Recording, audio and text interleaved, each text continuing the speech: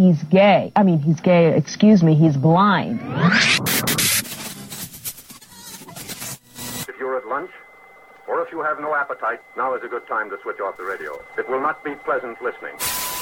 Welcome to the Lawrence Ross Show. You sounded a little taller on radio. A 2-hour weekly exploration into the mind of a man who calls it like he sees it, but he can't see his audience. So what if I'm blind? At least I don't have to look at your ugly face. Want to interact with this fool? Call or text the comment line. 813-602-2715. Hope you enjoy the program because no refunds will be issued. So I'll write it and we'll do it live.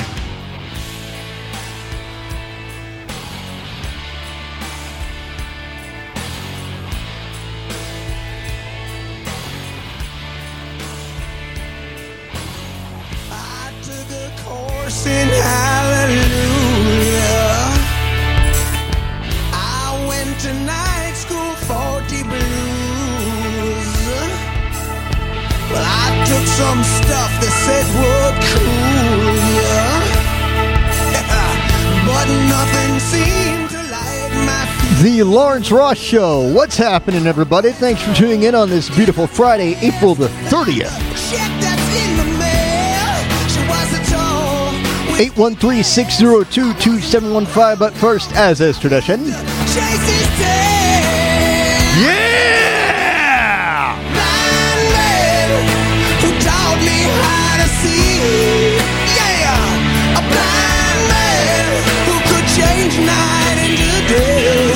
And if I can, I'm gonna make you come with me.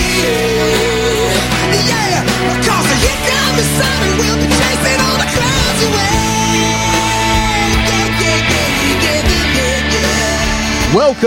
Welcome one and all to the program. Thank you for tuning in. If you would like to give me a call tonight, I'd love to hear from you tonight. 813-602-2715, or you can text or call, one of the two. It doesn't matter to me, just as long as we interact and we're having a great time. That's the important thing. If you don't want to call in or text, you can always tweet, twitter.com/Blind Lawrence. You can also check out the Facebook page, facebook.com/LRoss1987. And I come into the thing. Where is it? No. Share scrape? No. There we go. I probably should have had that queued up earlier. But at any rate. Anyway, I just want to say thank you to a brand new person who liked the page. Thank you to Lemmy Winks for liking the page. That is the Facebook username this individual has elected to go with. So that is what I will be addressing him as from this point forward. And there's an interesting little bit of history in regards to this gentleman's username. And it's going to go into a little thing I'm going to be chipping away at over the next, I don't know how many weeks I'm going to be doing this, but I'm going to be shining a spotlight on the people who've been able to make me laugh for many, many years, showing my appreciation as a fan of someone's work, as my way of saying, hey, thanks for making me laugh, thanks for making me think, thanks just for being there. But at any rate, so the story of Lemmy Winks. Lemmy Winks, at one time, he was the class gerbil in South Park. And so, to give you a little bit of a backstory in regards to this character, and then it'll all come together as to why I'm playing this clip from South Park. One of the characters on the show is a guy named Mr. Garrison. He is very flamboyant. He started out heterosexual teacher with a puppet named Mr. Hat. And then he broke up, and then he left Mr. Hat for a guy named Mr. Twig. And then Mr. Twig came back, and then Mr. Hat came back. And so Garrison, he has a lot of struggles. He struggles with his homosexuality. He would always, anytime anybody would call him gay, his reaction was very visceral. His reaction was, "What? What in the hell are you talking about? I am not gay. I can't do that impression all that well. But anyway, throughout the course of the show, he is the third grade teacher for the main kids on South Park. Then he leaves. When the kids go to fourth grade, he goes on to the kindergarten class. And he's in the kindergarten class. He's doing what he can, but it's not working out. And he read this article about how the school board can award somebody if they get fired for being openly homosexual. So that's what Mr. Garrison wants. He's happy as a clam to be getting out of the kindergarten course and going to fourth grade. So he shows up in the fourth grade classroom, and the main kids are there. And you would think, okay, this is going to be cool having Mr. Garrison back on the show as the kid's main teacher. You know, he had a good dynamic with the cast of characters in that room. He brought in this new assistant, guy named Mr. Slave, who's this dominatrix guy who's in like a leather kind of a thing. I think, I'm not exactly sure, but what I do know is this, and I forgot just how brutal some of the scenes were. And so there's there's a scene where Garrison's trying to teach something and he spanks Mr. Slave on the ass with something. And so that doesn't work. So in an effort to get fired, what he does is he tells the class, okay, class, this is the class gerbil Mr. Lemmywinks. And he says, all right, now I'm going to explain to you how, and I think it was endothermic reaction. I think that's what he was trying to explain. Or maybe he was just trying to accentuate the homosexual stereotype of the gerbil going up there. That's just a stereotype. I didn't come up with it. I didn't create it. I didn't think of it. None of that. This is just what I've heard. So after Lemmywinks gets put in this tube and he crawls inside Mr. Slave's rectum. But that's the subplot of the episode. The main plot of the episode is the parents are trying to get the kids to learn about tolerance because when their parents asked them what it was like having Mr. Garrison back in your class, the kids were like, oh, he was very gay, and the parents were outraged. They were like, children, we've taught you better than to be so discriminatory towards people who are homosexual. You're going to we're going to straighten you kids out. You're going to learn about tolerance. So they end up at this place called the Death Camp of Tolerance. It's the name of the episode. And what they're basically made to do is they're made to make pictures that display tolerance, but the way that it's done, the guy directing them, he's like this German guy. Work faster, work faster, work faster. That whole thing. So while that's going on, we got this subplot of Lemmywinks. He's crawling around in Mr. Slave's rear, and here's basically how it goes. And whoever did this, great job to them because they spliced it all together to make it seem incredibly seamless. Here we go. Okay, let me turn that down just a little bit. Okay, let me turn that down. There we go. Okay, here we go.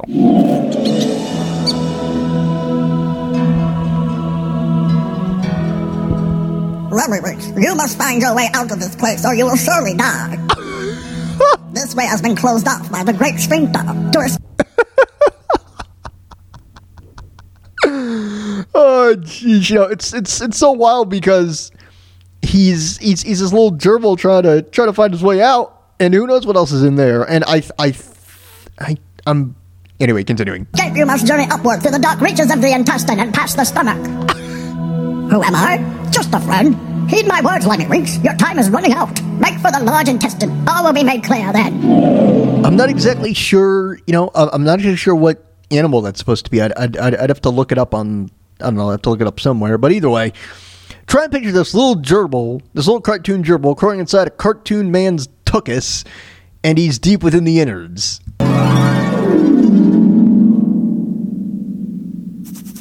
A great adventure is waiting for you ahead. Hurry onward, Lemmywinks, or you will soon be dead. The journey before you may be long and filled with woe, but you must escape the gay man's ass so your tale can be told. Wow. So as we continue, Lemmywinks, Lemmywinks, Lemmywinks, Lemmywinks journeyed a distance far and fast to find his way out of a gay man's ass. The road ahead is filled with danger and fright, but push onward, Lemmywinks, with all of your might. Lemmywinks, you are coming to the entrance of the small intestine. There you must seek out the Sparrow Prince. The Sparrow Prince lies somewhere way up ahead. Don't look back, Lemmywinks, or you'll soon be dead. Lemmywinks, Lemmywinks, the time is growing late. Slow down now and seal your fate. I am the Sparrow Prince. All right, yeah. So at that point, he made it to the small intestine, and he's just encountered the Sparrow Prince. Long has my spirit been trapped within this place. Which can only lead me to ask, what kind of stuff is Mr. Slave into? Before you lies the maze of the small intestine. One path leads to the stomach, the other to certain doom. Uh-oh. I don't want to know where that other path leads, but I don't think I should ask. Take with you this helmet and torch. Let them be your guide. How's a helmet and torch going to help you out if you're in there? I don't know. I mean, the torch maybe to light your way, but the helmet, what's the point of the helmet? Take the magic helmet torch to help you light the way. There's still a lot of ground to cross inside the man so gay. Ahead of you lies adventure, and your strength still lies within.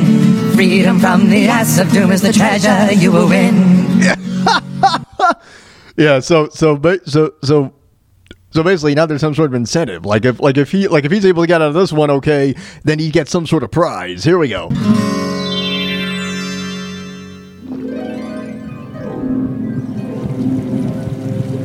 All right, I think he's in Mr. Slave's intestines now, I think. Lemmywinks came to the stomach dark, beneath the depths of the lungs and heart. You chose your path wisely, Lemmywinks. I am the catata fish. The catata fish. That's a strange animal. Catata fish. Catata fish of the stomach's cove. Wow, Trey and Matt, man, these guys are crazy, but this is why I like them. That's exactly why I like them. I'll be explaining my whole reason as to why Trey and Matt make me laugh in a little bit, but first I'll finish this up. If you answer this riddle, the esophagus will let you pass. Catata fish's riddle will soon be told. Lemmywinks has made it out, the tale is nearly through.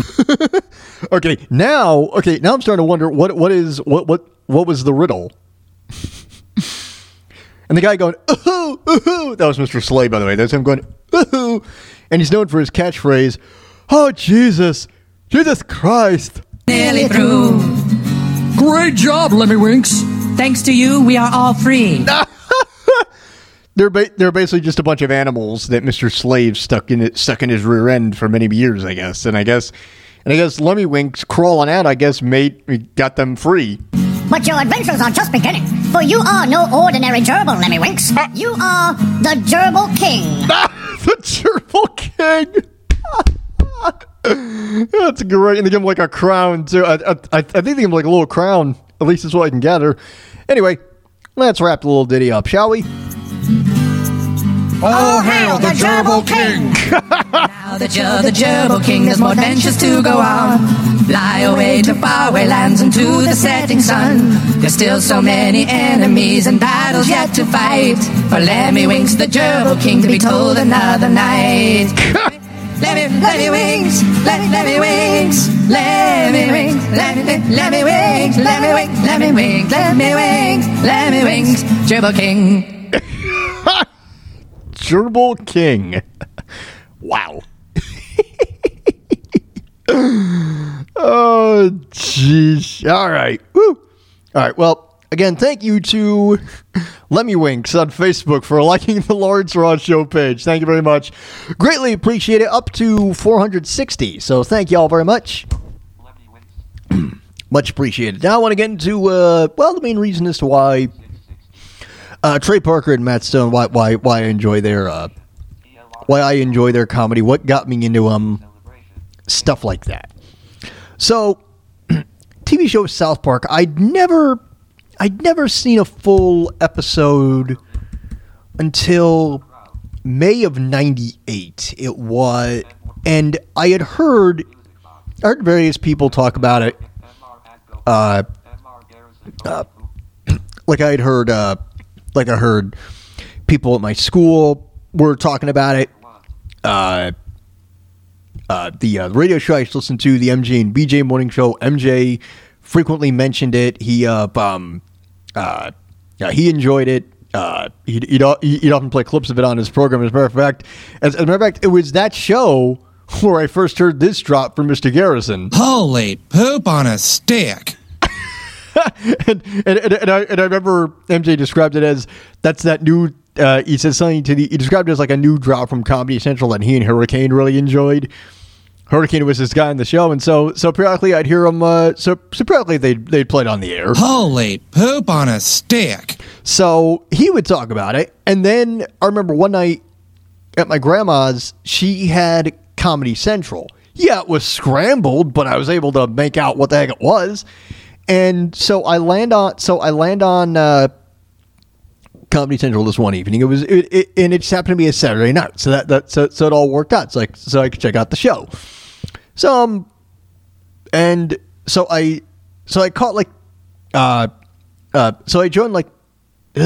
I joined this one episode about a few minutes in progress, but I already knew what it was because I heard a couple of the voices. I'm like, oh, found South Park. It was the episode where Officer Bar Brady, he resigns from the police force because he can't read. And he's tasked with trying to figure out who's been making love to all these chickens around South Park. So it's very, very, very strange indeed. But yeah, I mean, like, I don't know, I've always enjoyed the very subversive humor of Trey Parker and Matt Stone. The very first, like, usually, like, thing that made me want to watch South Park was there was one of the radio stations had played a remix they did of the Titanic song "My Heart Will Go On," and it was one clip from the Titanic movie where the guy goes, "I'm ready to go back to Titanic," and then it's just intercut with South Park and things about Barbara Streisand and all this other stuff. I'm like, wow, I'd check out this show one of these days. Sounds like fun. And a lot of my friends have talked about it, so I like to check it out. And so eventually I got a chance to check it out. Really enjoyed it.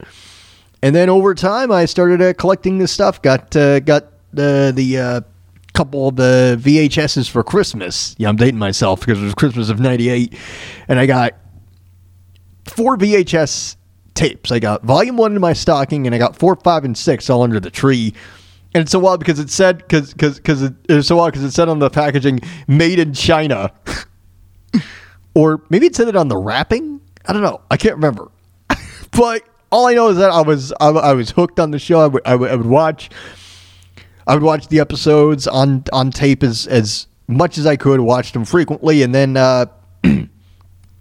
over time, really started getting into the shows, being able to keep up what with having Comedy Central and things of that nature. So it was really cool to be able to catch up on the show and read up on it and the other stuff Trey and Matt are into. Like, for example, I had no idea that they were tapped to do a sequel to Dumb and Dumber, but then they moved on to something else. And South Park, they're not only known for that, but they're also known for something called Alfred Packer the Musical, which was about a guy who he ended up cannibalizing his friends, and so it's called Cannibal the Musical, which I saw, which is pretty funny. Then they did a movie, Basketball, in 98, which they have said they don't like. And they're the creators of that movie, so that's kind of weird. And let's see. They also got the Book of Mormon, which I thought was great. And then they did Team America: World Police, the movie with puppets, which a friend of the show, Phil Hendry, has been on that. Was in that movie. He played the Chechen terrorist, and he also played Intelligence, the computer. All right, 813-602-2715. Get into the personal recap. So Friday night, not all that much. Just basically just hung out and just checked out. And just so after doing the show, I basically listened to the show again for quality, that sort of thing. And then, and the only thing I really noticed was that the first few minutes of last week's episode were a little bit quieter than they usually are. I don't know why it was, but that's just how it turned out. But so if you're listening in the archives, you're wondering why is there a bit of an audio spike? Well, that's because I don't know. It's just like, I don't know what happened there, but said on and then on Saturday, not all that much, and then Sunday was a laundry day, and then work has been work. Really isn't all that much to tell you other than did some grocery shopping the other day, and dang it, I gotta keep a lock on this dang door. Sheesh. Yeah, Stewie, what do you want? Hello there, blind man. How you doing today? Good. You haven't had any kidney stones, have you? No. Why? Is it because of the 24? Is it because of the 424 packs of Pepsi? Yep, that's right, man. You're gonna be hauled out on a stretcher, and you're gonna be getting a catheter for Christmas, man. And it's not gonna be fun. You're gonna be having dialysis on Valentine's Day of next year. And you're going to be in a diabetic coma come St. Patrick's Day of 2022. Luck of the Irish. Ha! Wow, you're a little testy today, man. Yeah, but anyway. Jeesh. All right. There really isn't all that much in regards to the sports world. I noticed there was the NFL draft, which I would like to comment on this. Everybody says that the commissioner always gets booed at the draft, and I do not know why Roger Goodell even still has a job. His mishandling of Ray Rice initially should not have even come to fruition. He should not have only suspended him for 2 games, then suspend him after the backlash. If you're trying to put a good image to your brand, if you're trying to absolve yourself of any sort of issue, then wouldn't you yourself try to make some sort of concerted effort to maybe, just maybe deal with the wife-beating fuck the first time? That's right. I just called Ray Rice a wife-beating fuck, because that's what he is. That's what he was, and that's what he will always be associated with. I don't care if he scrubs the elderly and makes them smell like daffodils. Once a woman-beating fuck, always a woman-beating fuck. He should have gone to jail for the rest of his damn life. No parole. None. Some people don't deserve redemption. And people who beat up women, definitely in that category. Absolutely in that category. If Roger Goodell if he had any balls, if he truly had balls, he would have told Ray Rice, go fuck yourself, get out of my league, you woman-beating piece of trash. Baltimore doesn't want you, nobody wants you. Get out of my office, you Chris Brown fuck. That's what he should have done. But he pussied out. He pussied out, gave him 2 games, and then only after the backlash was when he realized, oh, I really fucked up. He should have banned he should have banned Ray Rice for life from ever playing a down of football, so much as even touch football, or even Pop Warner football to help out. Fuck Ray Rice. I hope he never plays a down of football again, that woman-beating son of a bitch. He should be behind bars for life, that woman-beating piece of shit. Him and Chris Brown. Him and Chris Brown should be in a cell butt-fucking each other after they drop the soap because they're woman-beating fucks. And that's all they are. All they are. Sons of bitches.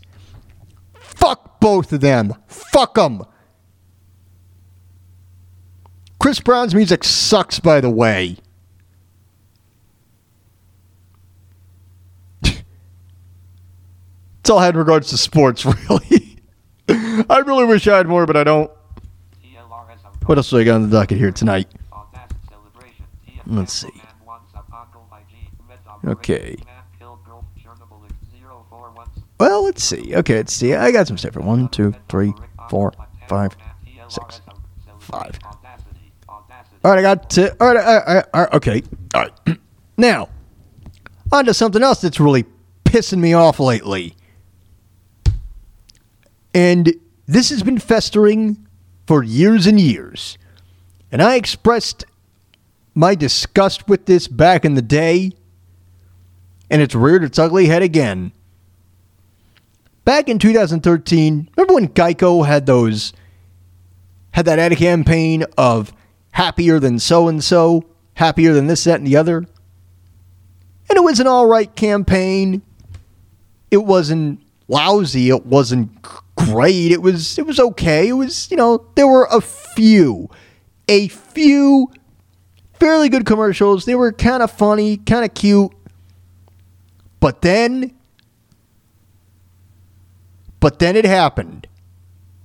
Some asshole decided to come up with the most annoying, grating, childish, bullshit commercial ever.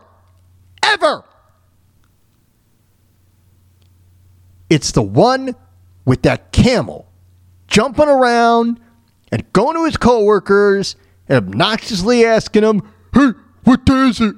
What day is it? Like an idiot. Like an absolute idiot.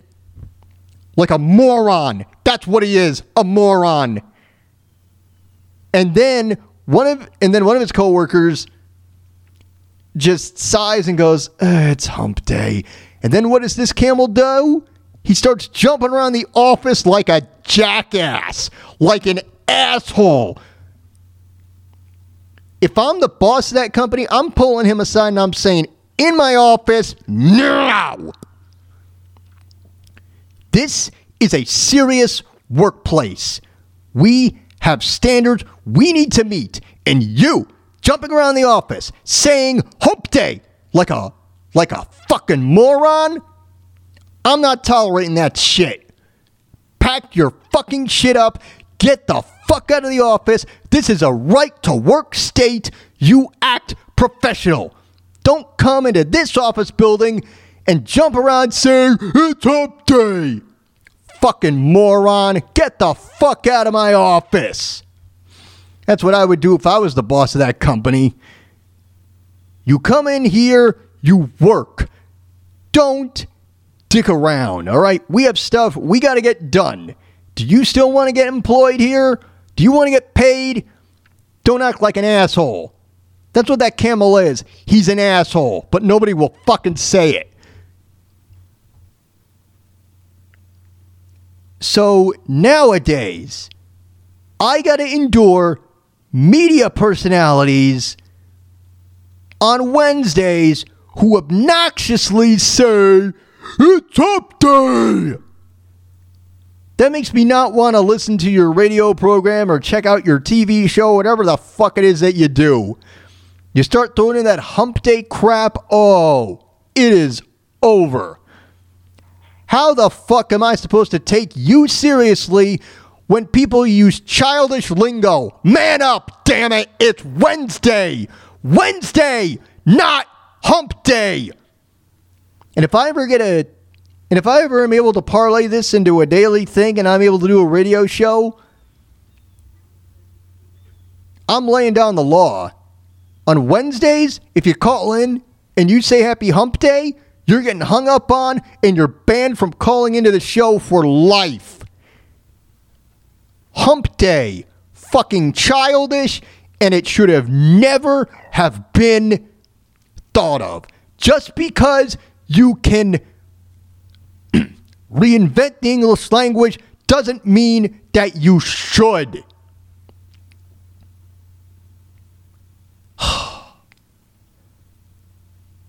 It is just so frustrating. What is our mental age? 5? In my adult life, I have never said to anybody on a Wednesday, "Hey, Happy Hump Day." I just say, "Hey, how's it going?" That kind of stuff. I'm a normal man. I don't say stupid shit like Hump Day. Cut the bullshit with that. Fucking Hump Day. Fuck you. It's Wednesday. That's the way I learned it. That's the way everybody else learned it. Don't try and get cute and say Hump Day. Morons. Absolute morons. What else do I got in the chamber here? Oh, wait, oh, shoot. I did not mean to play that. I meant to play something else.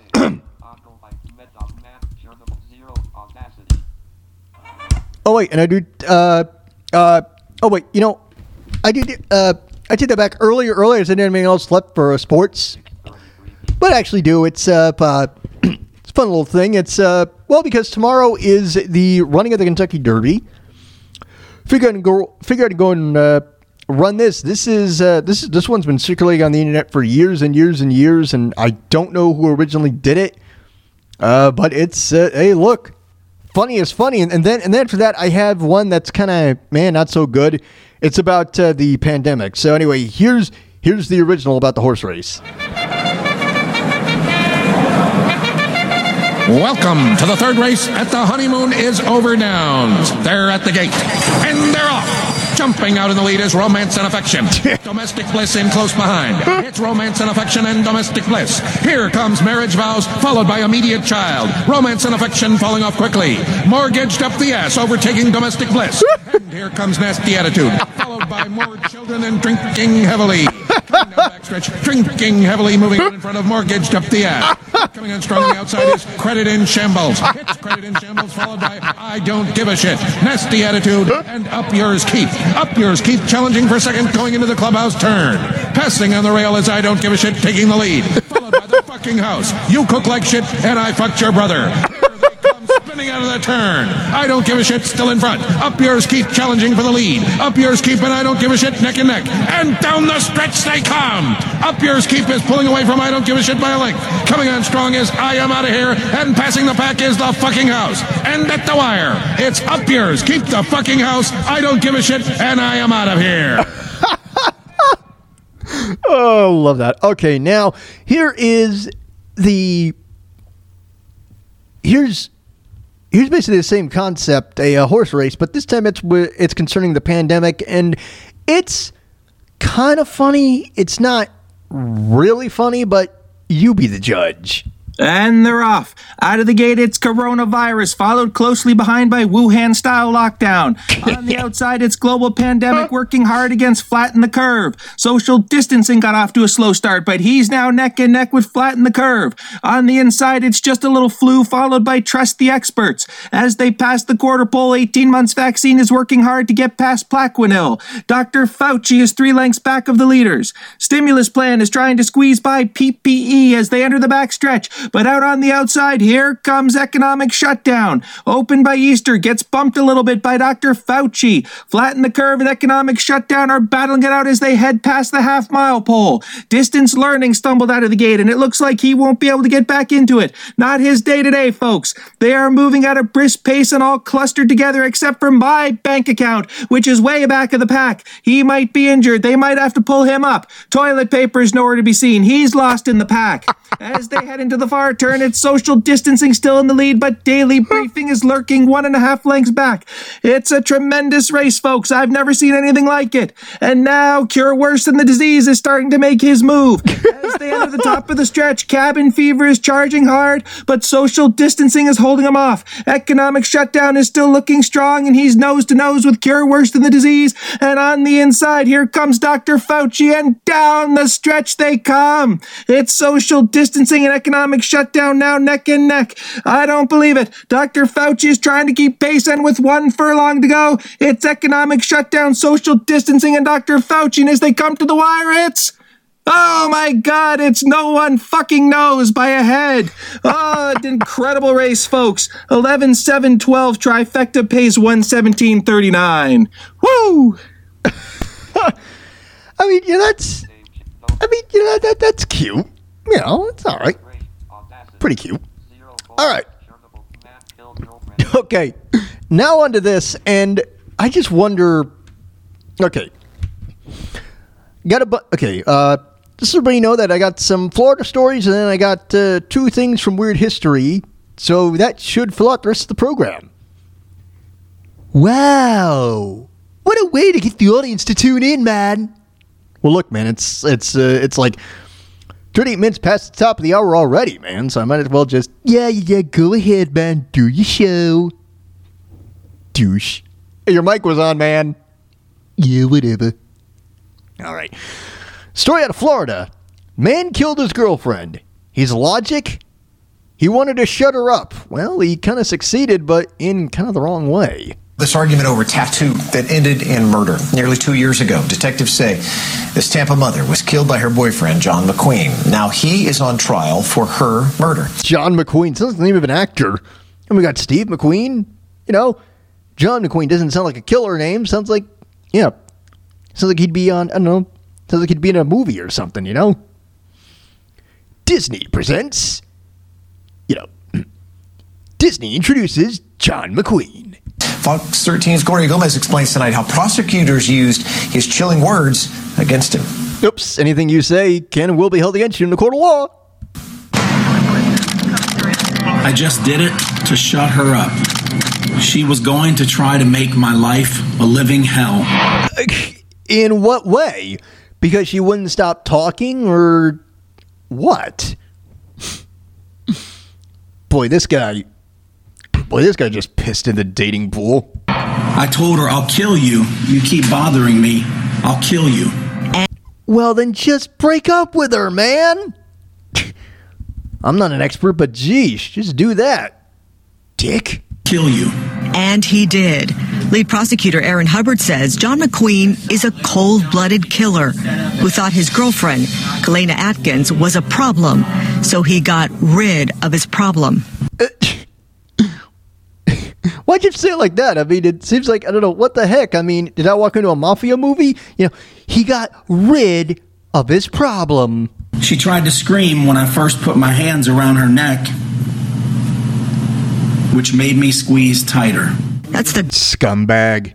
Graphic evidence the jury heard during McQueen's murder trial. You swear or affirm any testimony you give in this proceeding will be the truth, the whole truth, and nothing but the truth, so help you God.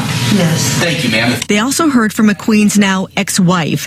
She was married to him at the time of the murder and says that day McQueen called her and confessed. He told her the two were arguing about a tattoo McQueen has of his wife's name. Oh, what a scumbag. So not only is he disloyal to his wife, he gets a tattoo, shows his side chick, and then he kills his side chick. Just stay married, you unfaithful asshole. Atkins wanted it gone. You know Mr. McQueen? He's my husband.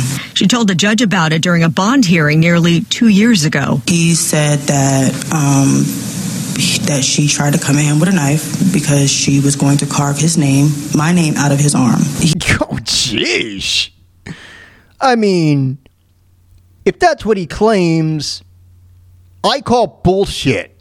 I don't think that happened at all. I think he killed her just outright. I don't think she was coming at him with a knife to try and carve something in him. He's saying bullshit. He's saying that so that he can continue to paint her in a bad light. He said that he finally snapped. The defense... Oh, he finally snapped. Yeah. The only thing that should finally happen to him is if he's in prison and he gets his fucking neck snapped. Son of a bitch. And you know something? I would not be surprised at all if this is on his playlist. I'm not playing the whole thing, by the way. This is this is I Used to Love Her, but I Had to Kill Her by Guns N' Roses. This is an actual song, by the way. I'm only playing a little bit. I used to love her, but I had to kill her. They could probably do a parody about this guy.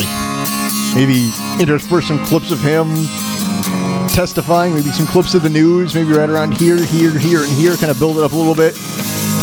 And then, I don't know, maybe change the words, maybe something to the effect of, I don't know, maybe, I used to fuck her, but I am a killer.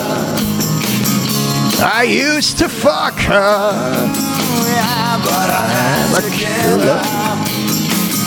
I had to put her. Well, it's a work in progress, so who knows? Maybe next week I'll have something, maybe I won't have something. I don't know. But either way, I think he should do life, and that's that. All right, what else do I got in the... Oh, okay. Okay, here's this is a very strange one here. A guy in a Tampa man, he wants out of jail so he can be in a mental house. I can't stand another day in jail, man. It sucks. So I can't stand another day in jail, man. It sucks. What sucks? What sucks so bad? What are your grievances as to why you're in a room and when you drop the soap, you let your guard down? What else can suck? Think about what you did to put yourself in there. I can't stand another day in jail, man. It sucks. Oh, boo-hoo. Cry me a river, pussy. So bad, Judge. You have no idea. You have no idea, Judge. Yeah, like the judge is going to offer leniency. Messina wants out of jail and won't take no for an answer. First, he wants to can his attorney. I understand that Mr. Messina wants to represent himself and wants to enter the plea, and I can understand why. I don't know. I mean, does this woman like to watch people make fools out of themselves? Because that's pretty much what he would be doing. Someone who represents themselves in court as a fool for a client. Because he wants out of jail, and I get that. I don't think Messina is accused of using a baseball bat to break into someone's car. After he was caught, police found bullets in his pocket, which is a violation of his probation. The state has... See, there you go. Exactly. He's in jail for something he should not have done, and now he's bitching and moaning about it. Boo-hoo-hoo. If you get in an 8x10 room because of something really bad that you did, I don't think you have any right at all to complain. Any right at all to complain. I like watching these prison documentaries about these really tough prisons. I mean, like, some of these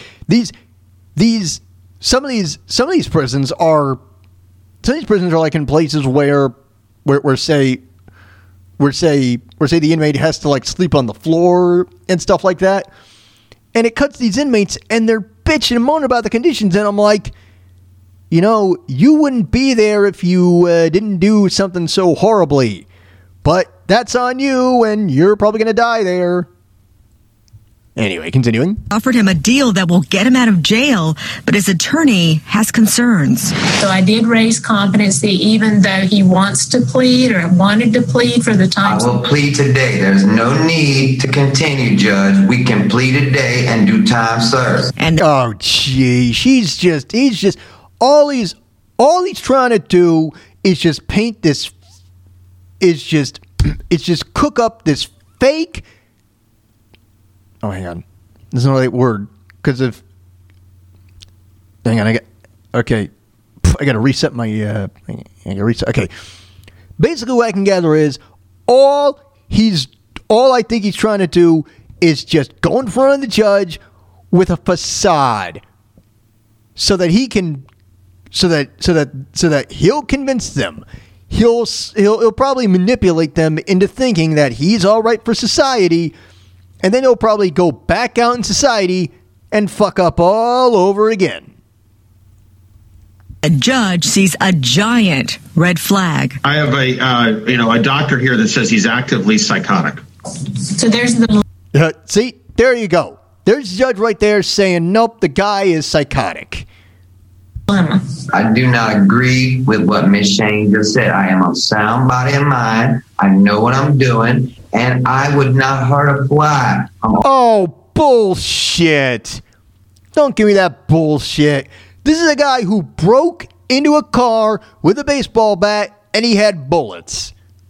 You tell me how that wouldn't, you try to explain to me how he's going to run by the whole, I wouldn't hurt a fly thing again. Bull crap. I'm just trying to protect you see what's going on in the news, Judge? Oh, boo-hoo, what's going on in the news?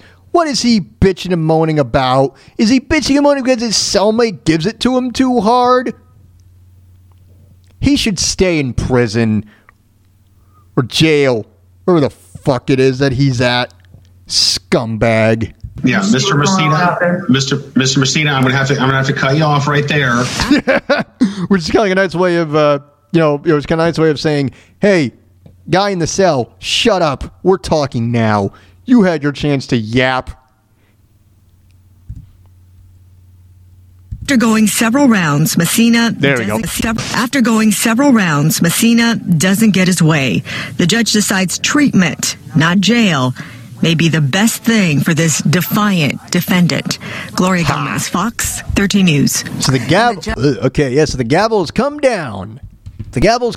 They're putting him in treatment. You know what? Good. Maybe it'll probably do him good. Maybe if they electroshock the crap out of him, maybe he'll be reformed. I don't know. Anyway. Okay. One more story about Florida. And then, Okay. One more story about Florida, and then it'll be time for the interlude, and then it'll be time for the educational part of the show. Oh gosh, dude, it's from Weird History. It's fun. Yeah, it is fun when you are talking so much. Oh, dude, shut up. All right, here we go. Tonight with the biggest drug bust in the history of Polk County. Yeah, so far anyway. So far. That's what Grady Judd is not telling you. And I have some reservations about him, Mr. Grady Judd. And you're going to hear about him when the time comes. Here we go. Tonight with the biggest drug bust in the history of Polk County, a $50 million bust, and it's part of an international smuggling operation. $50 million. Well, Well, that was just a headliner. That was a teaser. It's actually up to $54 million.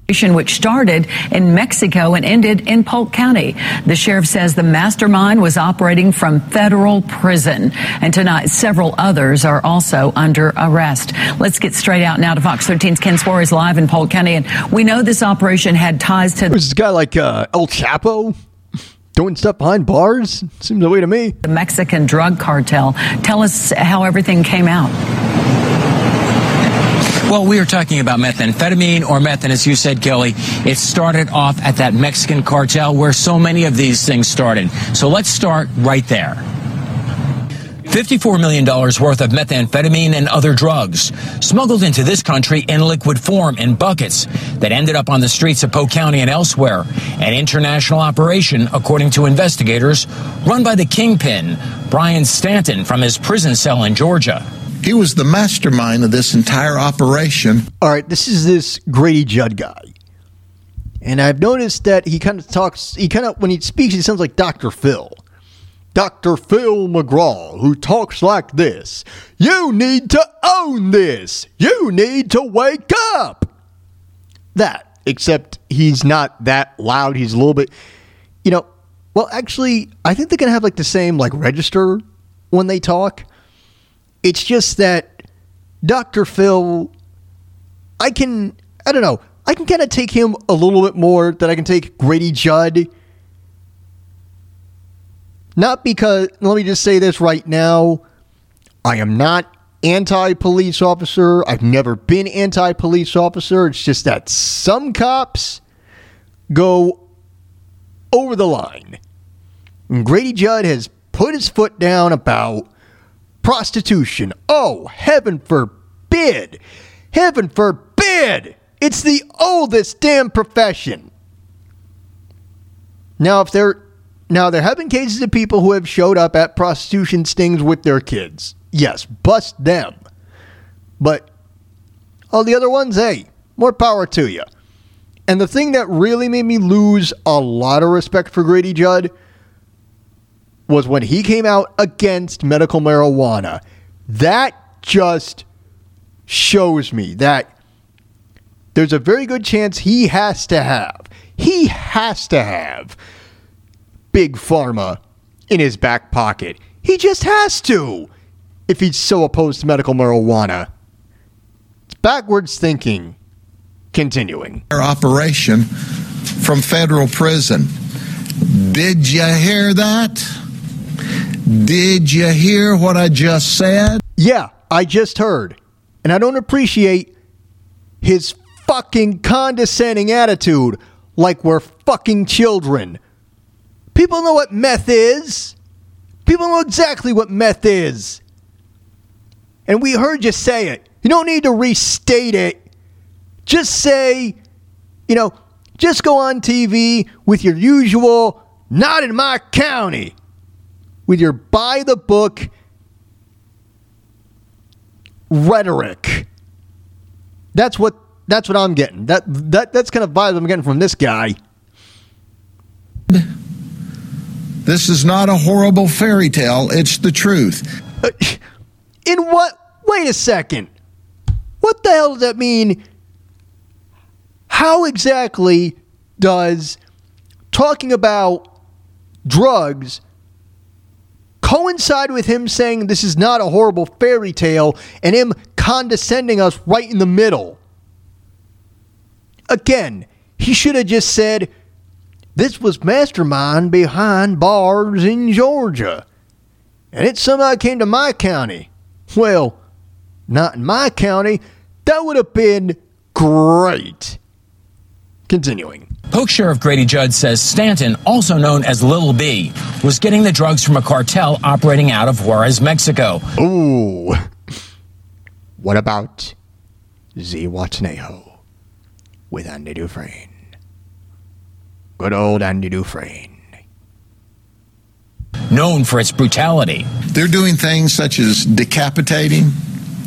They're hanging the opponents from bridges by the neck to make sure that they send the message of how serious they really are. Sheesh, what the heck is this, man? Is he trying to be like Pablo Escobar? Is this Scarface? Is this Goodfellas? This is good. Yeah, this is serious. They're not playing around here. Backed by law enforcement from local and federal agencies, Judd said the operation was busted when a drug shipment to a Winter Haven woman, Amber Kaysen, was intercepted back in January. From there, the operation began to unravel. In March, they say, Jennifer Mears of Stone Mountain, Georgia, delivered a suitcase with 26 bags of meth to undercover detectives at a Lakeland hotel. I can imagine what that transaction must have sounded like. All right, y'all, I'm here with y'all's meth. I got 26 bags of it, and I labeled them each letter of the alphabet. You're under arrest.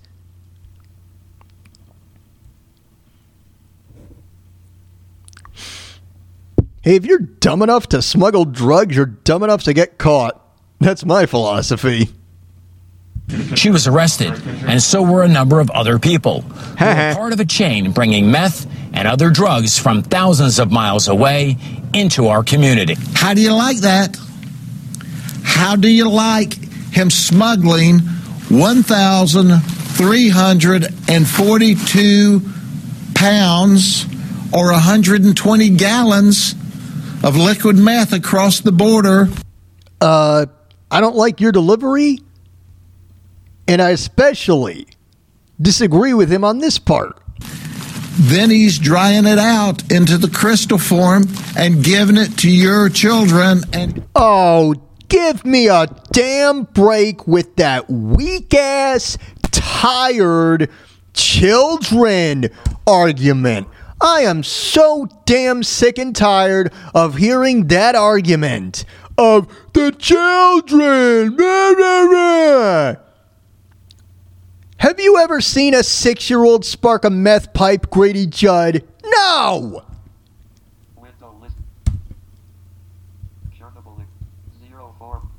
Bullshit claim about children doing meth. All right. This is the Lawrence Ross Show. I'll be back after this with more. Thanks for tuning in, everybody. Back after this. This show is about making the people happy while you enjoy whatever has been selected for the great. Lawrence is stepping away from the microphone to fill up on his leftover Taco Bell. Nobody go in the bathroom for about 45 minutes. The Lawrence Ross Show will return after this.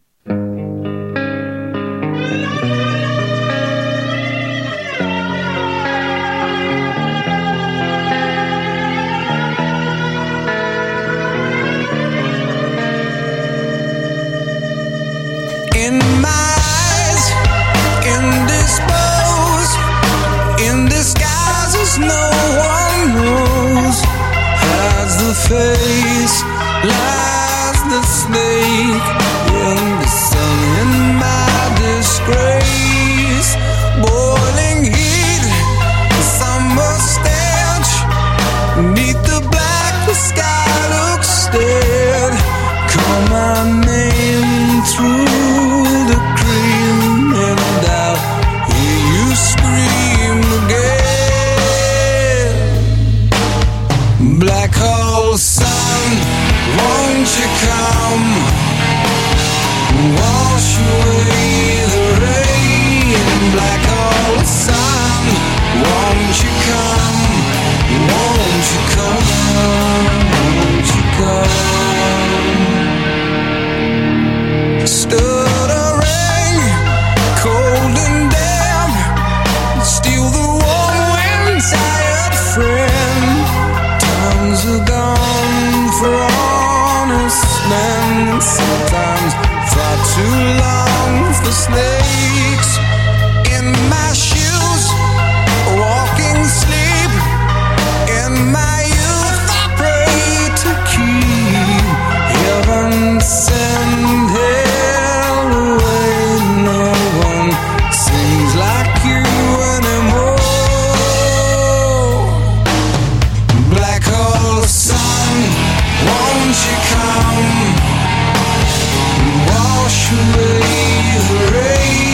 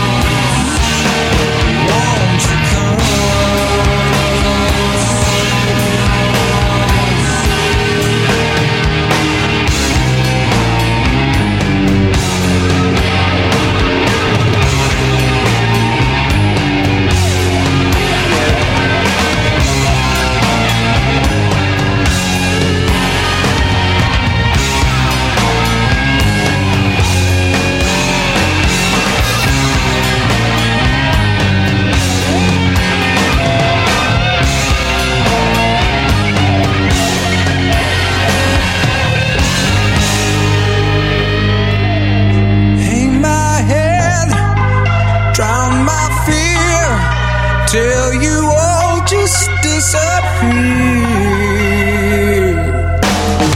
Black hole sun, won't you come? Wash away the rain. Black hole sun, won't you come? Won't you come?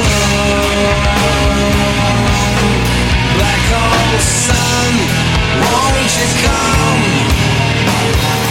Wash away the rain. Black hole sun, won't you come? Won't you come?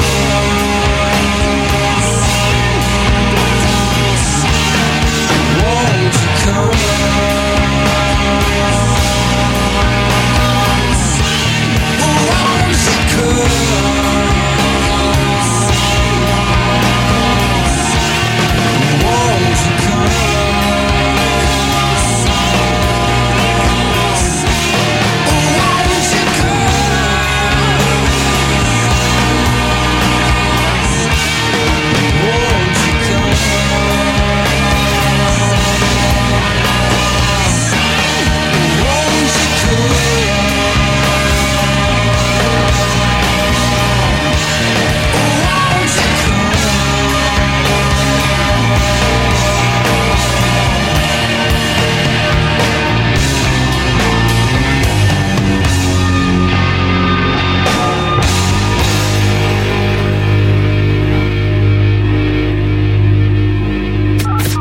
Welcome back to the show. Who's in charge over there? Want to get involved in the program? Ain't nobody got time for that. Call or text the comment line 813-602-2715. Get off the phone with me, you wacky prick.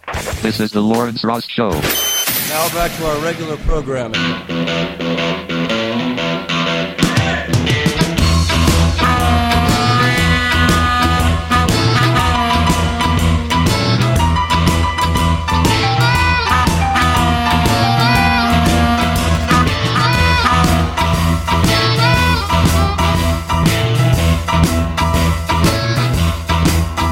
Keep your eyes on the road, you hand upon the wheel. Keep your eyes on the road, you hand upon the wheel. The Lawrence Ross Show. How's it going?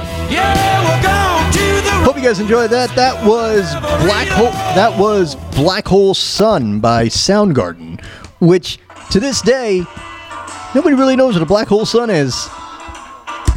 Nobody truly knows. It's a mystery.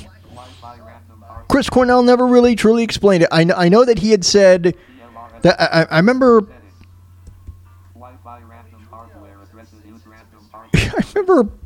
I remember. The only real explanation he ever gave in regards to what a black hole sun was that it was something that he had. It was something that he had heard on the news. He had misheard something a newscaster had said, and it turned into black hole sun. And then coming into the second part of the show, I got that was Roadhouse Blues by The Doors. It's a great track off of their great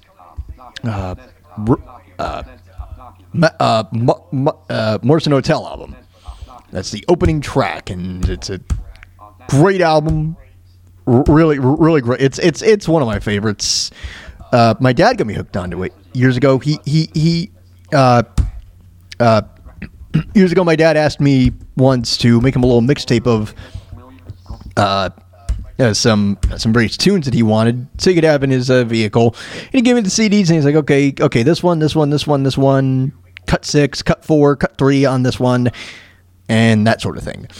So did that, and I remember I was dubbing it onto the cassette for him, and I'd never heard anything like it before, and I'm like, hey, this is really good. And then about like 5-6 years later, I started getting into it. So it's really neat. All right, hang on. Where's this thing? I want to have this. But that thing about, your eyes on the road, your hands upon the wheel, all that stuff. And maybe this is a little joke. So, how does Helen Keller Drive, again, The question is, how does Helen Keller drive?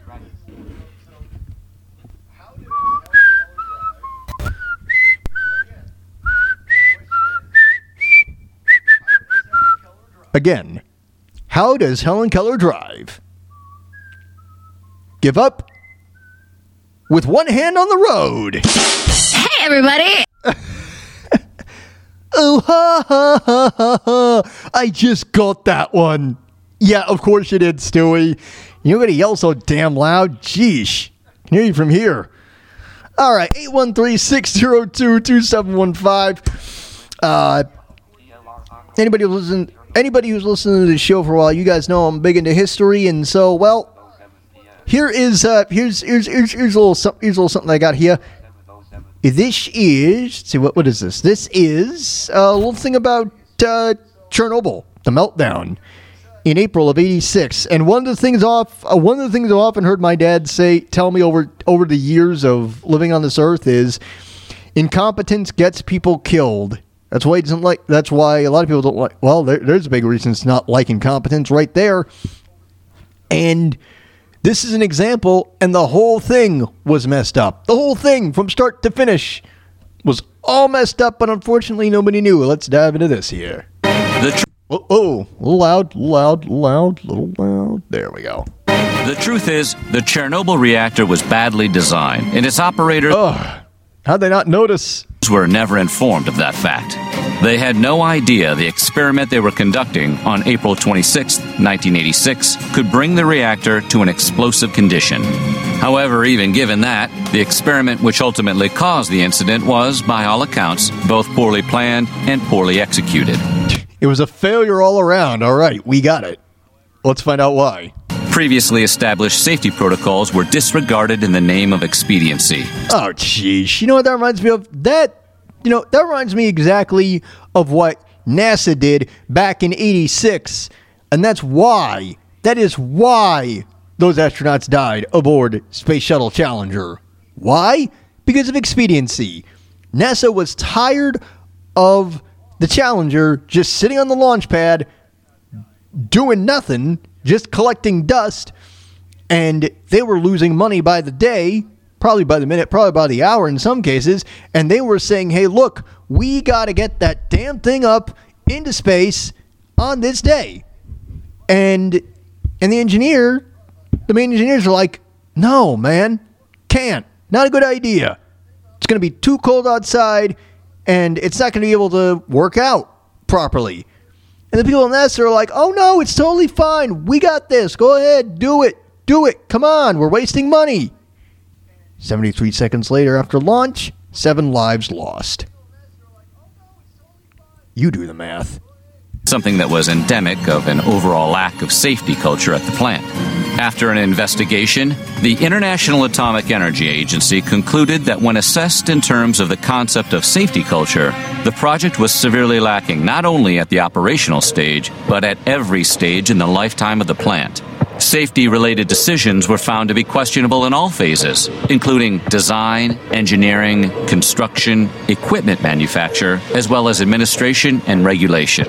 All right, now how shabby was this? I mean, was it like on The Simpsons? Chewing gum used a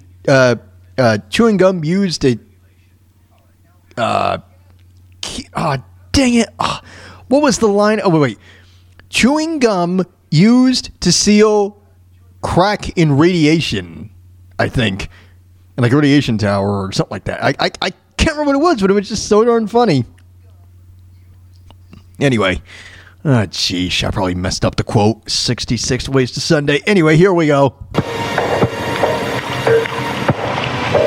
The experiment on Chernobyl's Unit 4 reactor was intended to determine whether its emergency systems could operate under inertial force in the wake of a power outage. However, just before the experiment was conducted, the emergency core cooling system was disconnected. What? Well, what's the point? What is the point of having it if you're going to disconnect the emergency core system or whatever the heck? It would remain so throughout the duration of the test. Wouldn't it occur to someone to maybe reconnect it and then get things back up to speed?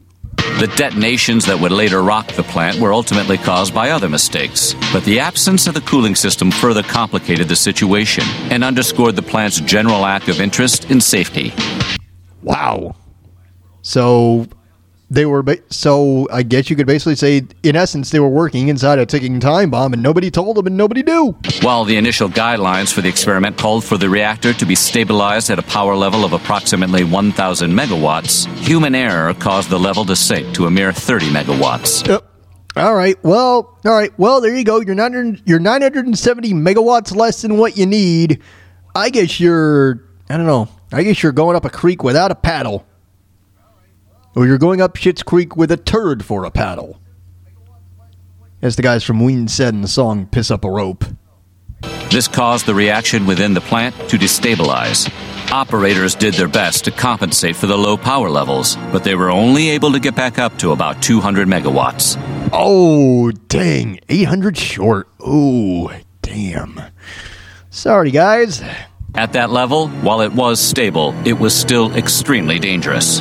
Unfortunately for everyone involved, the steps the operators took to raise the power levels would lead directly to the accident that would consume the plant. Ah, you fool! You killed us all! The Chernobyl experiment continued into the night of April 25th, 1986. Operators were becoming increasingly frustrated at the inability to raise the power levels inside the reactor. I just sound like, come on, man, come on! When there was one guy who was probably like, easy, Chuck, quit banging on that damn thing, man. You're going to cause the thing to blow up. Anyway, in all fairness, I totally have the accent wrong. I mean, this is Chernobyl, so, it's not like you're going to sound like that. Anyway. To compensate, they began to remove control rods. Okay. Safety protocol called for a minimum of 15 rods. Minimum of 15, guys. All you need to take. 15, that's all you need to get rid of. And these guys, look what these dum-dums do. Here's what happens here. But the operators kept removing them until they were down to just 8. What? Wait a second. My question is, how many okay. My question is, how many of these did they start off with? If they suggest minimum being 15, and when all is said and done, they take away X amount, and they're left with 8. How many rods did they start off with? There's a math problem. And no common core, damn it. As a result, the reactor crossed the minimum operating reactivity margin, which is not good. Yep. In all fairness, when would it be considered good? I mean, the wheels have already fallen off at this point. It's too late now. It's already over. So, yeah. How can it, how could things be any worse, you may ask? Well, let's find out. This created what is known as a positive void coefficient, which reactors of that type were prone to developing, and which is also not good. Really? So if a positive, whatever the hell it was, what the hell was that again? A what now? Not good. Oh, good. Hold on. A what? Margin, which is not good. This created what is known as a positive void coefficient. Okay, so if a positive void coefficient is bad, is a negative coefficient good? They don't tell us. Maybe a negative maybe a negative void whatever the hell it is much worse. Coefficient, which reactors of that type were prone to developing, and which is also not good. Ultimately, what that all means is that the reactor was left vulnerable to a potential power surge. Uh-oh. That's a nice way of... How do you say, we're fucked in Russia? There's got to be a way to say that. And well, since this is Chernobyl, I think I might as well play my Vladimir Putin bit after this. Anyway, continuing. Creating a greater risk of complete nuclear meltdown, which is the ultimate in not good. The ultimate in not good. There was actually a there was a little documentary that the Morgan Spurlock did. The guy who was the guy who did Super Size Me did a little documentary on it was called The Simpsons on Ice in 3D or something like that. And so there's one part in the special where they've interviewed people who work at nuclear power plants, and one of the guys says Homer Simpson would not do well at the psychological stage of things. And then it cuts to clips of Homer working at the plant, and there's a meltdown. And what does Homer do? He goes, meltdown! He freaks out. He freaks out. Anyway, continuing.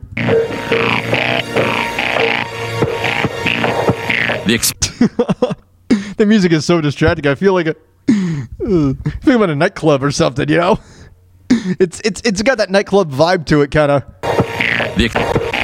Good and not good. 2 for 1 drinks tonight. 2 for 1 drinks. We close at 3. 2 for 1 drinks, everybody. We can close at 3 o'clock tonight. The experiment procedures require that the turbine engines feeding the reactor with cooled water be shut down. This alone wouldn't have been so bad, but after struggling to increase the power in the reactor, the operators also reduced the flow of feed water.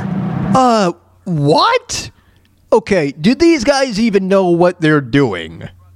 They're slowing everything down. These guys don't know what they're doing. Or do they? Maybe I don't know. They're trying, I guess, but, well, this is 86, so let's see how this one ends. These two factors combined cause the temperature within the reactor to increase, and along with it, the amount of steam. Uh-oh, that's not good.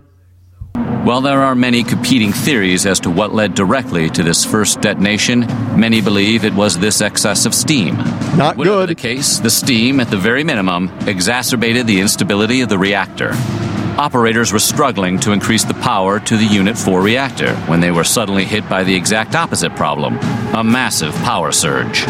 Although there are several theories, no one knows exactly why the surge occurred. But whatever the cause, the surge ruptured the reactor's fuel cells and raised the temperatures to catastrophic levels. This, in turn, generated even more steam. And just to let everybody know, this is also not good. For anybody out there who's keeping track of this, the guy said that whatever happens, not good. This is also not good. This is off the scale of not good. This is horrible on so many levels. All right, here we go. The increasing volume of steam further increased the pressure, which eventually ruptured the fuel elements and no kidding, right? Depressurized the reactor's cooling circuit. Once this happened, the detonations that would rock the plant were all but assured. Hit the deck. As the power... That music is so damn distracting, you know? It's hard to focus. Anyway. Power levels in the reactor peaked. The operators hurried to insert more control rods, but it was too late. Even... He said insert. Would you two guys get... Wait. Excuse me for a moment, folks. Hey, would you two guys get the hell out of here, man?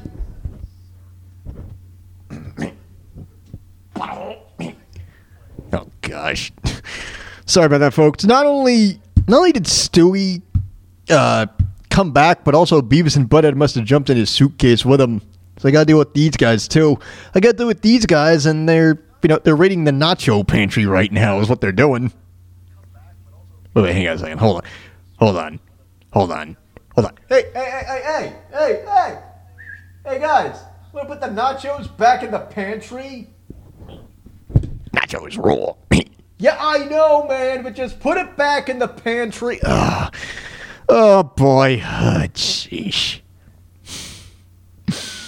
Oh, boy. Crazy people. One in every bunch. All right, stand by. Worse, this attempt to regain control may have been a fatal mistake. Uh-oh.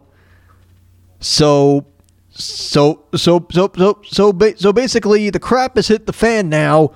Everything's blowing up. They're trying to put controlling rods back into the machine, and it's not working, and this might be a big error. The control rods used at Chernobyl contain graphite displacers, and long story short, there are compelling reasons to believe that this graphite triggered a nuclear reaction with the rupturing fuel cells. This theory explains the severity of the very first detonation, which had so much force behind it, it literally blew the 2-meter-thick lid made of concrete and steel right off the reactor. Holy goodness gracious! How the hell? I mean, my goodness! Wow. I'm stunned by this. How the heck does that happen? Right through the concrete and steel, mind you. Holy moly. A second explosion, likely caused by a buildup of hydrogen due to all the steam reacting with zirconium, happened only seconds later. Only seconds later. The initial explosion had blown the lid off the reactor. The second one blew it sky high. You think? First one was like, okay, I did the top, you do the other part. Along with it, large quantities of fuel and moderator were also ejected. At least one. Fuel, I know what that is. What the hell is Monterey? At least one person, at least one reactor. The second one blew it sky high. Along with it, large quantities of fuel and moderator were. Moderator? The heck is a moderator? No, moderator is like someone on the internet, but what the heck is moderator like the product? They don't really tell you that. Also ejected. At least one person, whose body was never recovered, was killed instantly. A second died. Of course, the guy's body was probably never recovered. It was probably put in all that nuclear waste, man. Or who knows where the body went? Continuing. A second died in the hospital just a few hours later. As if all that wasn't bad enough, the explosions left the core of the reactor exposed. Radiation began to seep through Chernobyl and then to the whole world. Uh-oh. Given the intensity of the detonations, you'd think alarms would be sounding and the whole plant would be springing into action. Yeah. Yeah, you would think so. You would at least hope so, right? Well, let's find out here. But it wasn't like that. Oh, really? What the heck was everyone doing? Taking a siesta? In fact, the immediate response was surprisingly relaxed. Wait a second. Hold on.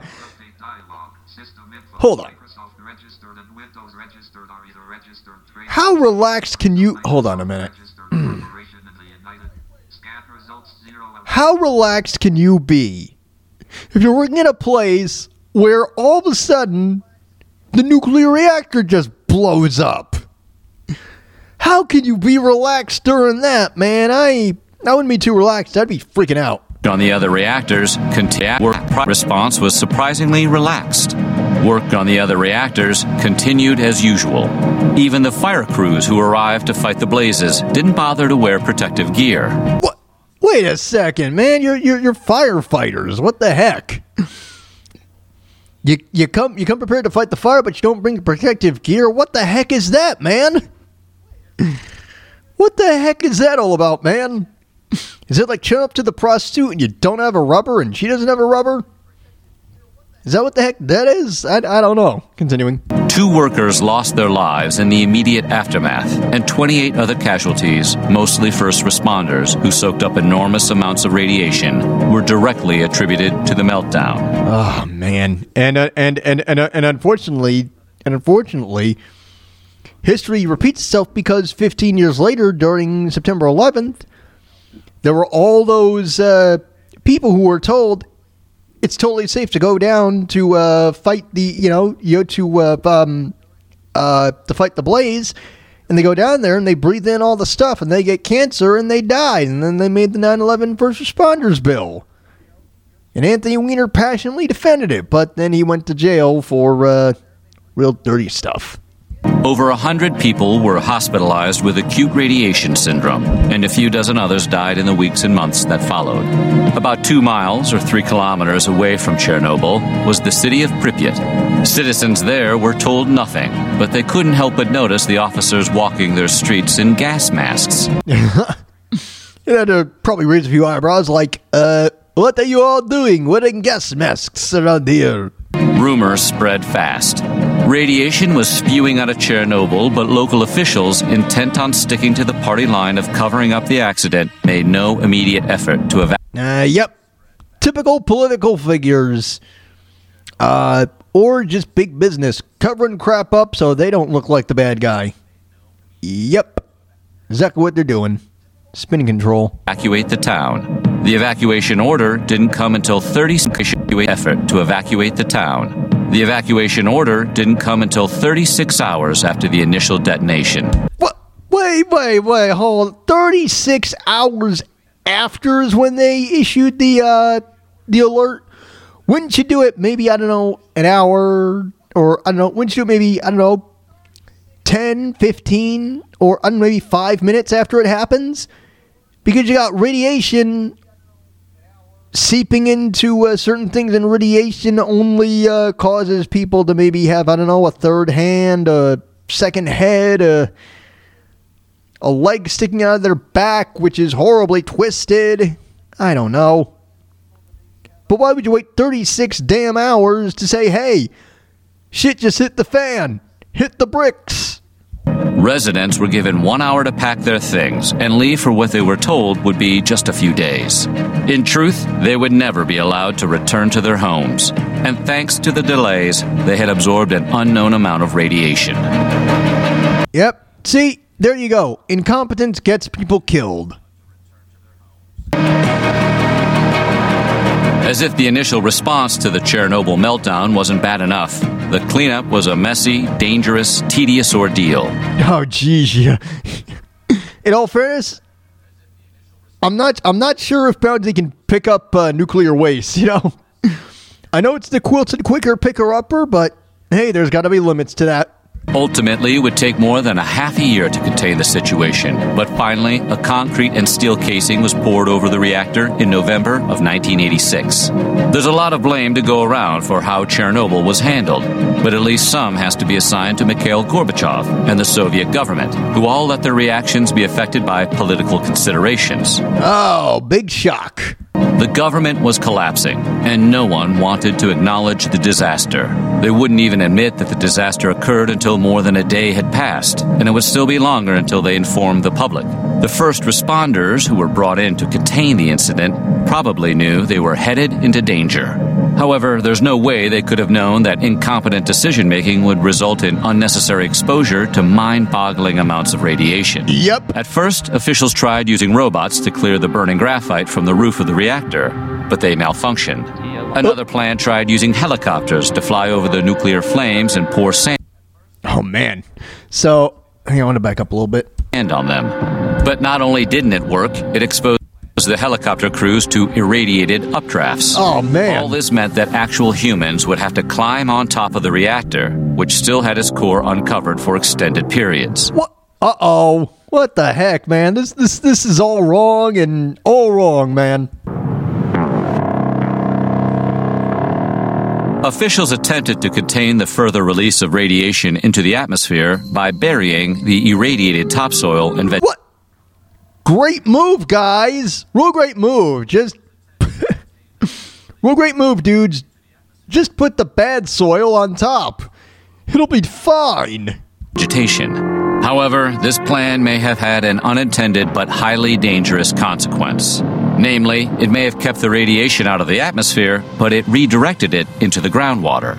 According to some accounts, the cleanup ignored protocols that mandated geological surveys designed to avoid precisely such a situation. What?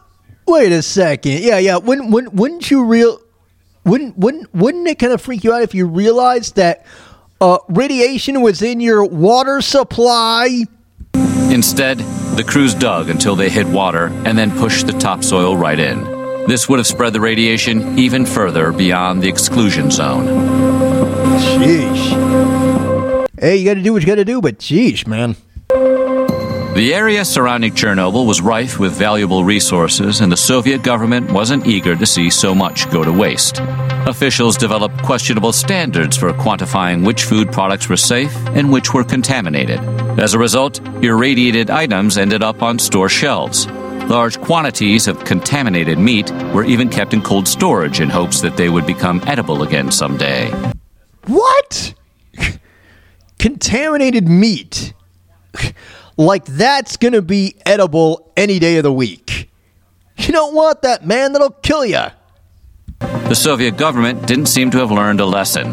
They were displaying more of the flagrant disregard for safety that caused the meltdown in the first place. Oh, what a bunch of dummies, man. Mikhail Gorbachev is known to have found out about the meltdown only hours after it occurred, but he wasn't eager to spread the news.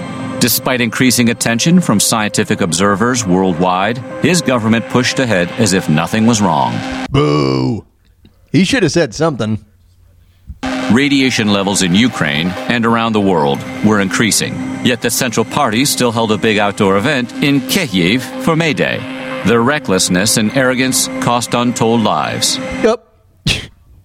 They should have been practicing social distancing. While only 30 casualties are officially attributed to Chernobyl, the World Health Organization believes that thousands of others have been killed over time from related cancers and illnesses. In trying to keep a lid on the situation, the Soviet government prevented their own citizens from protecting themselves. The true cost of the cover-up remains impossible to know.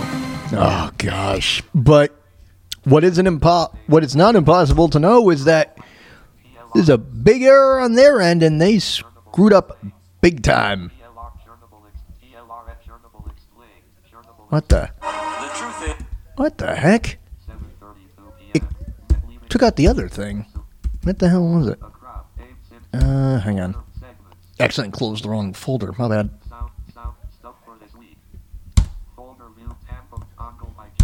Okay. Another thing from Weird History. Then I gotta bounce. This is about. Let's see. This is a thing about this is about hygiene amongst the Mongolians. Here we go.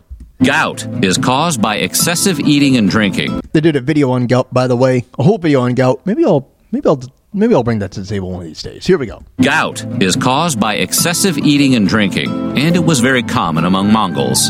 While in the Golden Horde, 14th century traveler Ibn Battuta visited the home of a sultan's daughter, whose husband was suffering from gout, and was unable for this reason to go about on his feet or to ride a horse, and so used to ride only in a wagon.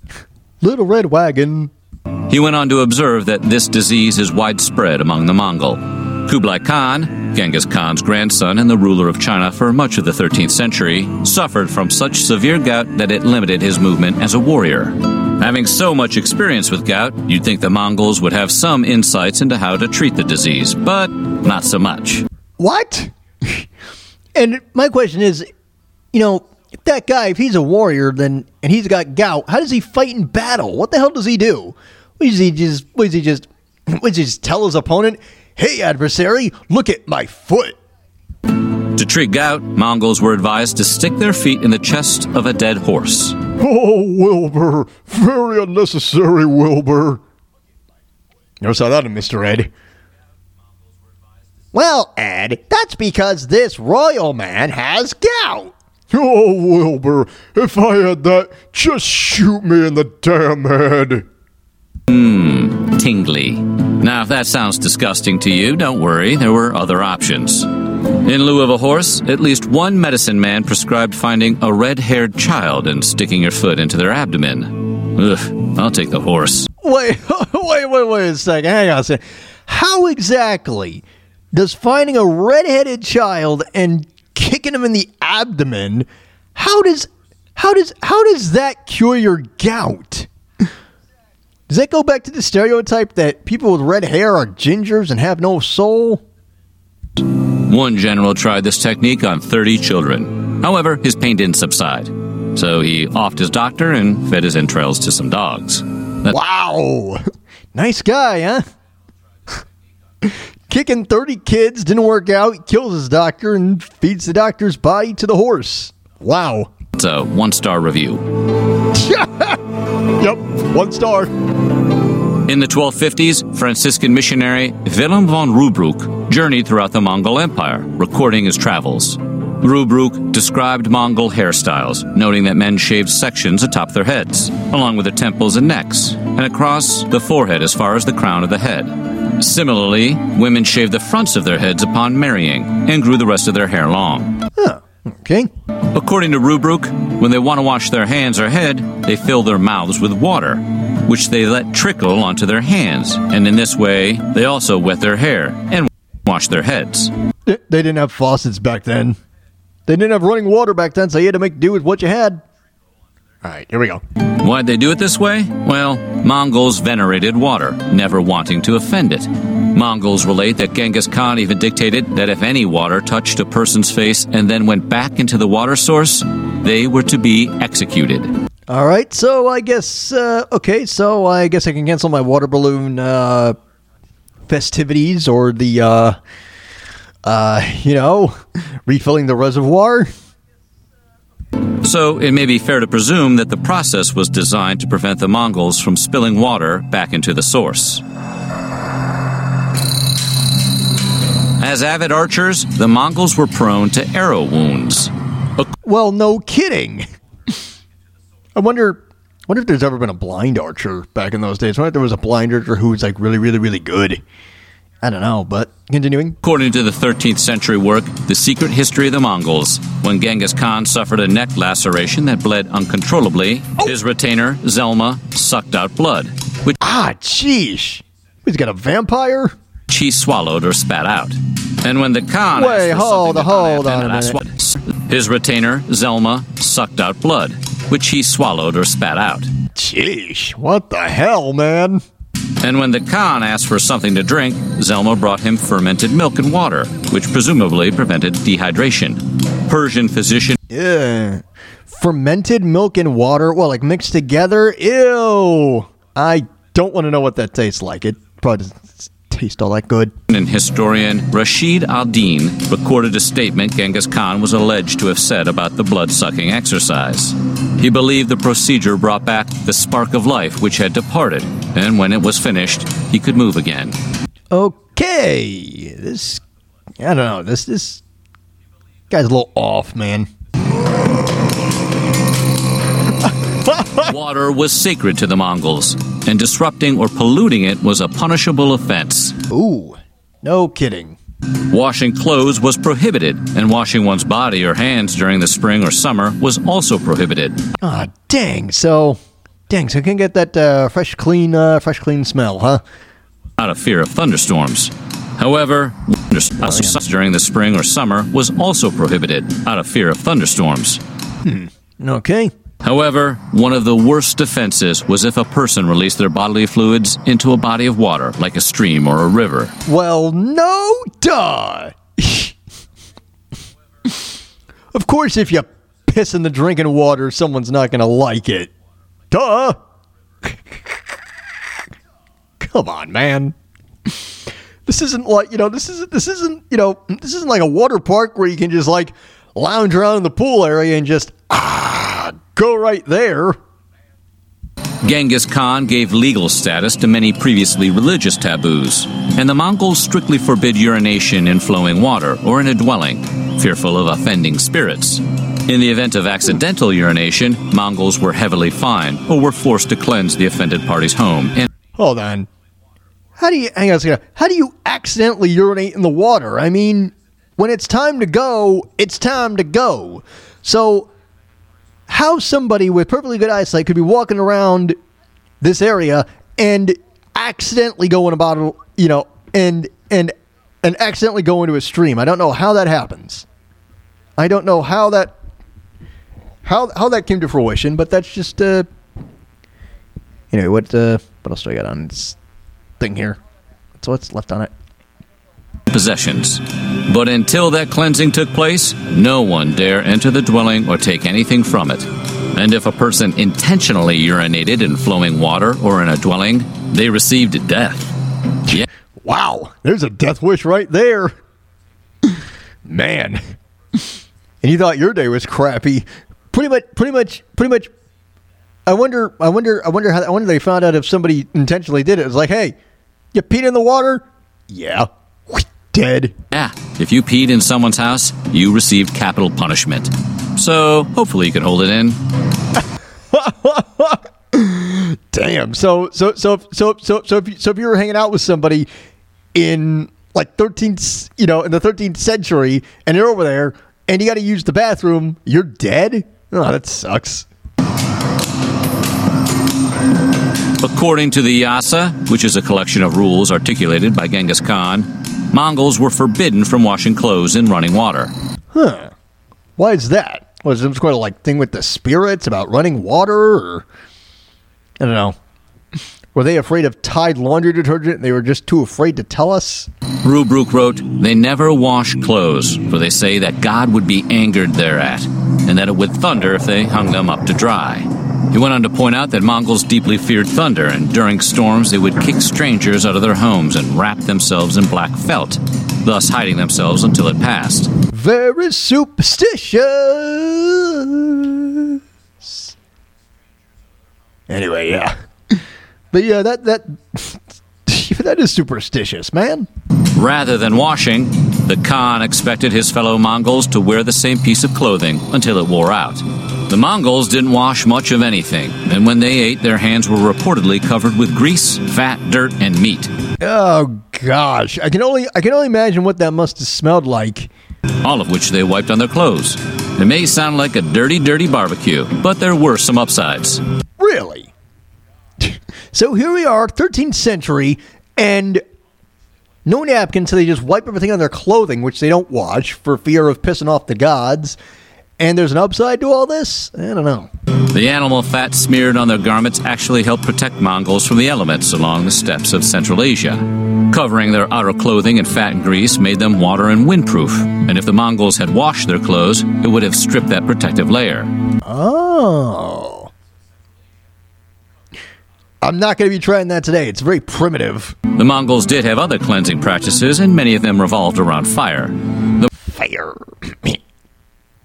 Would you two shut up? Mongols considered flame an intermediary between heaven and earth. Purgatory. One that prepared their food, warmed their dwellings, and ultimately cleansed all things of harmful elements. When Friar Giovanni de Pien del Carpine visited the court of Guyo Khan during the 1240s, he was made to pass between two flames just in case he was thinking something injurious about the Khan or carrying poison. Huh. The Mongols believed the fire would neutralize either. Hey everyone, Weird History here with a message about Noom. In case you don't know, Noom is a new way to get healthy and lose weight. Just 10 minutes a day. Noom uses daily lessons, personal goal specialists, and psychology to help change your habits and give you insight into how your mind... Hang on. I'm going to skip through this. There we go. Though the Mongols did not understand germ theory or how the disease worked, they understood contamination and the importance of keeping outsiders at bay during a time of illness. Fear of germs, these fucking pussies. I love that from Carlin. According to Wilhelm von Rubruk, if a member of the great household, or Ordu, took ill, the Mongols would place guards all around the Ordu and permit no one to pass them. They feared anyone it's like quarantine who entered, or even a stray wind, might let an evil spirit in. Well, jeez. Gosh, you guys need to give it a... Gosh, these guys need to give it a rest with the damn evil spirits thing. I mean, it's getting very repetitive, guys, with your whole thing of evil spirits. Settle down, all right? Y'all are panicking over nothing. Wussies. While they associated illness with a spiritual disorder, the Mongols also sought to separate themselves from being tainted by whatever the afflicted individual had done to bring on their disease. Okay, so it must be like one of those things where I remember I heard a story about how one time there's this group of kids doing an activity, and the teacher asked, "Why are you not including this blind student?" And this student and some student said something effective. "Well, I don't want to be in a group with the blind girl because I don't want to get her blindness." So that just shows you just how fucking ignorant people are. They also understood that sending disease-ridden bodies into a besieged city would bring about illness and destruction. Oh, gee, you think? You leave all those corpses laying around, some bad crap's going to happen, probably. When the Mongols seized Kaffa in 1346, they hurled mountains of the dead, according to the chronicler Gabriela de Musis. Bring out your dead! Bring out your dead!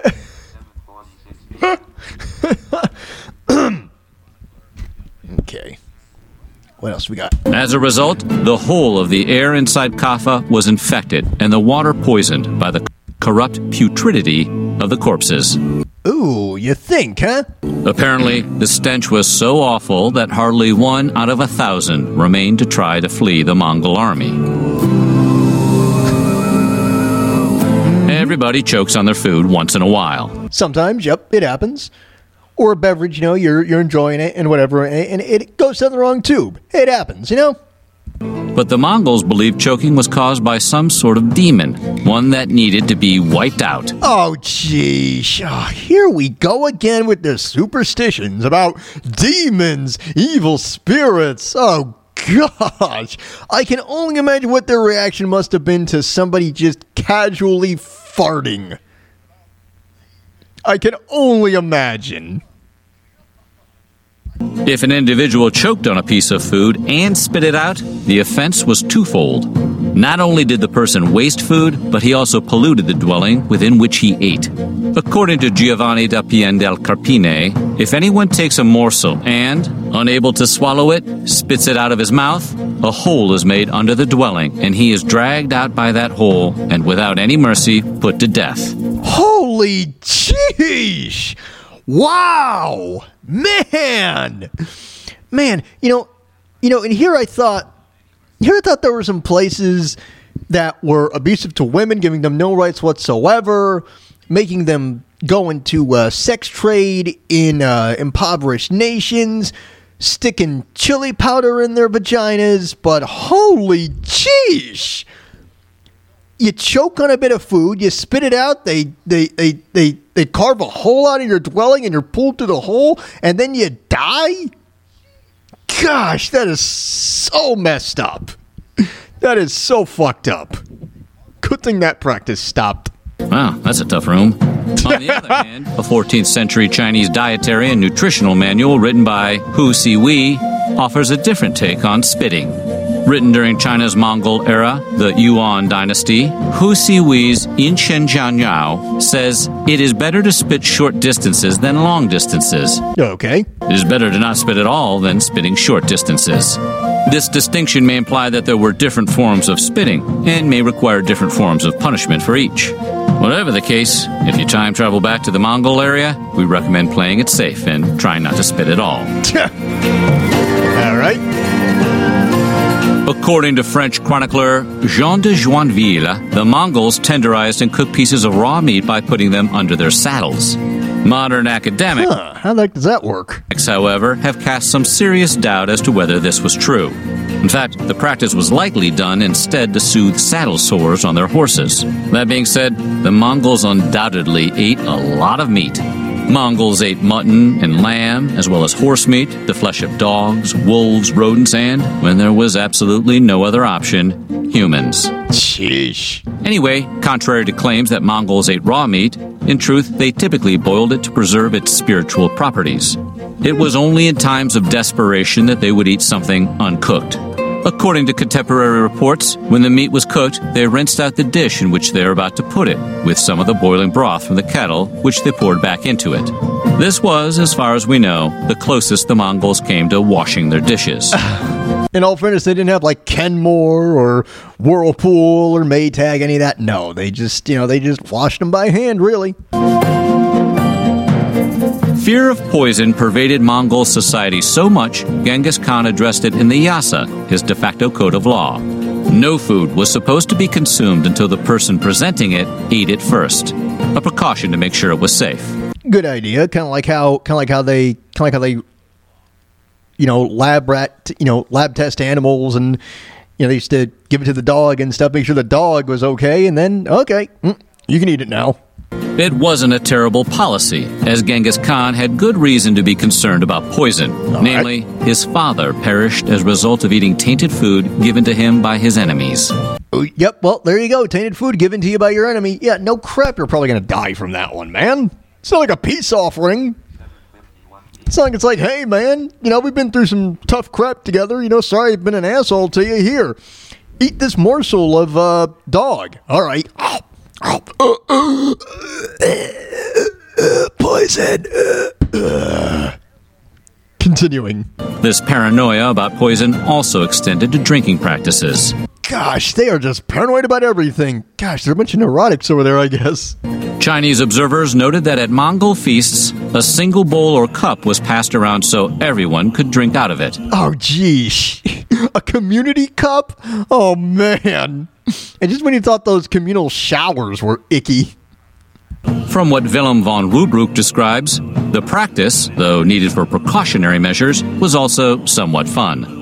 During one celebration, he witnessed a playful exchange in which 3 singing and dancing Mongols playfully teased another with a cup before handing it off to him. Those Mongols know how to party.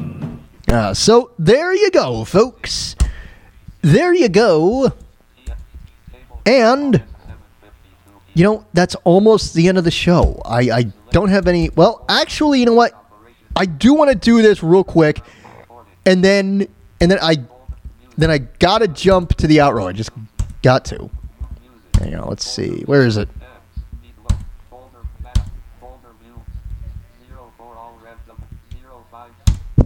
All right. Now, just briefly for all the music fans out there, this past Friday we lost Jim Steinman. No, well, I'm not sure if it was Friday, but either way, Jim Steinman passed away the other day. And Jim Steinman, he was a huge collaborator with the recording artist Meatloaf. And well, I'm gonna do a little karaoke to close the program out. This is my version of 2 out of 3 Ain't Bad by Meatloaf. Here we go. And then I'll come back with the outro. Here we go.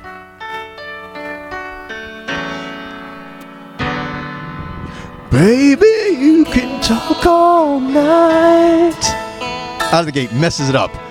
But that ain't getting us nowhere. I've told you everything I possibly can. There's nothing left inside of me. And baby, you can cry all night. But that'll never change the way that I feel. The snow is really piling up outside. I wish you wouldn't make me leave here. I poured it on and I poured it out. I tried to show you just how much I care. I'm tired of words and I'm too hoarse to shout. But you've been cold to me so long, I'm crying icicles instead of tears. And all I can do is keep on telling you I want you, I need you. But there ain't no way I'm ever gonna love you. Now don't be sad. Don't be sad, 'cause 2 out of 3 ain't bad. Now don't be sad, 'cause 2 out of 3 ain't bad. Breaking it down. You'll never find your gold on the sandy beach. You'll never drill for oil on the city streets. I know you're looking for a ruby in a mountain of rocks, but there ain't no Coupe de Ville hiding at the bottom of a Cracker Jack box. I can't lie. I can't tell you that I'm something I'm not. No matter matter how I try, I'll never be able to give you something that I just haven't got. Whoa. Well, there's only one girl that I will ever love, and that was so many years ago. And no, I know I'll never get her out of my heart. She never loved me back. Ooh, I know. Well, I remember how she left me on a stormy night. Oh, she kissed me and got out of her bed. And oh, I pleaded and I begged her not to walk out that door. She packed her bags and turned away. And on telling me, she kept on telling me, she kept on telling me, I want you, I need you, but there ain't no way I'm ever gonna love you. Now don't be sad, don't be sad, 'cause 2 out of 3 ain't bad. I want you, I need you, but there ain't no way I'm ever gonna love you. Don't be sad, don't be sad, 'cause 2 out of 3 ain't bad. Don't be sad, 2 out of 3 ain't bad, baby. We can talk all night, but that ain't getting us nowhere.